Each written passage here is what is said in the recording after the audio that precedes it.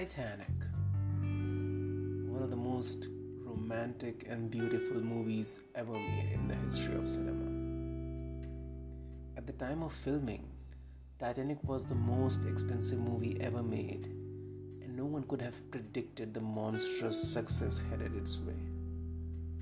The blockbuster went on to become the highest grossing film of all time, before being dethroned by Avatar, another movie directed by James Cameron. Titanic has entered the pop cultural arena as one of the essential films to see before you die.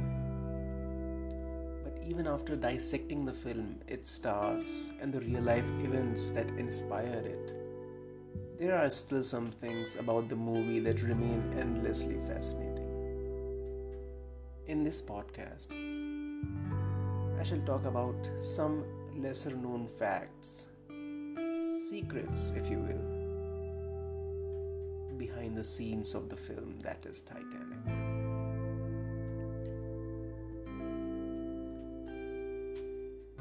First, there was almost a different Jack and Rose. I know, it's impossible to imagine the film without Kate Winslet and Leonardo DiCaprio, but rumor has it that they were not the first choices for their characters. Gwyneth Paltrow and Matthew McConaughey were reportedly in talks to star before things fell through. With that said, don't expect James Cameron to reveal the truth. I will neither confirm nor deny, he said. I just don't think that it is cool to talk about actors that either chose not to do it, or were unavailable, or stupidly decided that there wasn't enough meat on the bone of the character, or whatever it was. Second, Kate Winslet really wanted the part. In order to secure the lead role, Winslet reportedly got hold of director James Cameron's number and called to tell him, "I just have to do this, and you're really mad if you don't cast me." She'd go on to deny doing this years later, but admitted to sending him roses with a note signed, "From your Rose."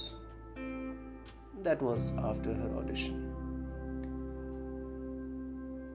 "Jim took a risk in casting me," she said. "A lot of my contemporaries, Uma Thurman, Gwyneth Paltrow, Winona Ryder, were much more likely candidates. I got lucky." Third, DiCaprio got really crabby and irritated on the set.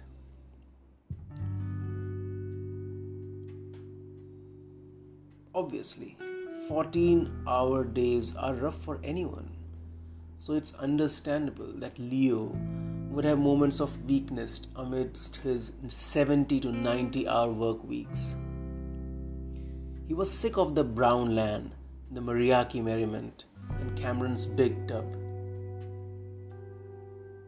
The story in Vanity Fair 1998 edition said that one day he ambled over to the set, took a good look at the 4 sound stages, the 17 million gallon water tank, the smokestacks rising majestically against the sky, the hordes of extras running around in period clothes, and thought to himself, "This is bullshit." Fourth, Cameron was extremely thorough. The director went through great lengths to ensure the film's authenticity, and his thoroughness extended to the movie's characters, even the extras. One night toward the climax, it was 4:30 a.m. and the ship is dipping into the very chilly Pacific waters, and 2,000 people are scrambling toward the stern. Cameron yells, "Cut!" Billy Zane, who played Cal in the movie, recalled this incident.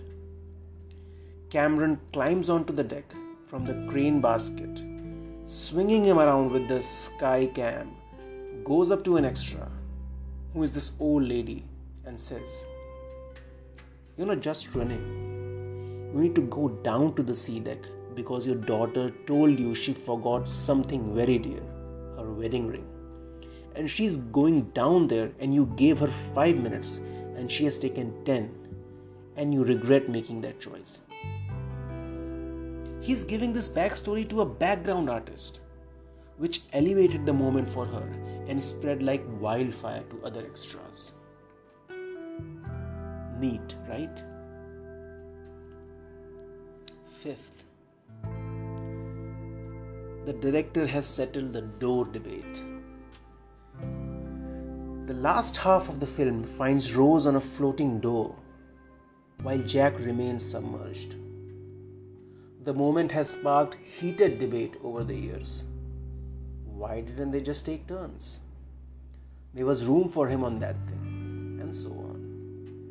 Now, consider those arguments settled because Cameron has provided a definitive answer. Look, it's very, very simple. You read page 147 of the script and it says, Jack gets off the boat and gives his place to her so that she can survive. It's that simple. If the director says it, then so it shall be.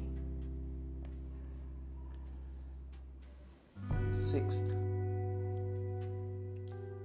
Jack had an unexpected hand double. Perhaps one of the most romantic scenes of the film is when Rose asks Jack to draw her like one of his French girls. However, the hands you see on screen don't belong to DiCaprio, since he's more of an actor than an illustrator. Cameron stepped in to do the actual sketching. And the last point, Jay Dawson was real. Jack Dawson might have been a fictional character, but as it turns out, there was a Jay Dawson aboard the real ship. It's a mere coincidence that the two share such similar names because Cameron didn't find out about the latter until after the film had wrapped. Since its release, the real Dawson's grave site has been extremely popular among tourists. What is wrong with me? Alright, so this was something about Titanic. You may have known some of these things. You may not have known some of these things. All in all, it's one of my favorite movies of all time. And I know it's yours too. Keep listening for more content coming up. Cheers. And I'd like to thank popsugar.com for this wonderful piece of information. Thank you. Till we meet again. Cheers.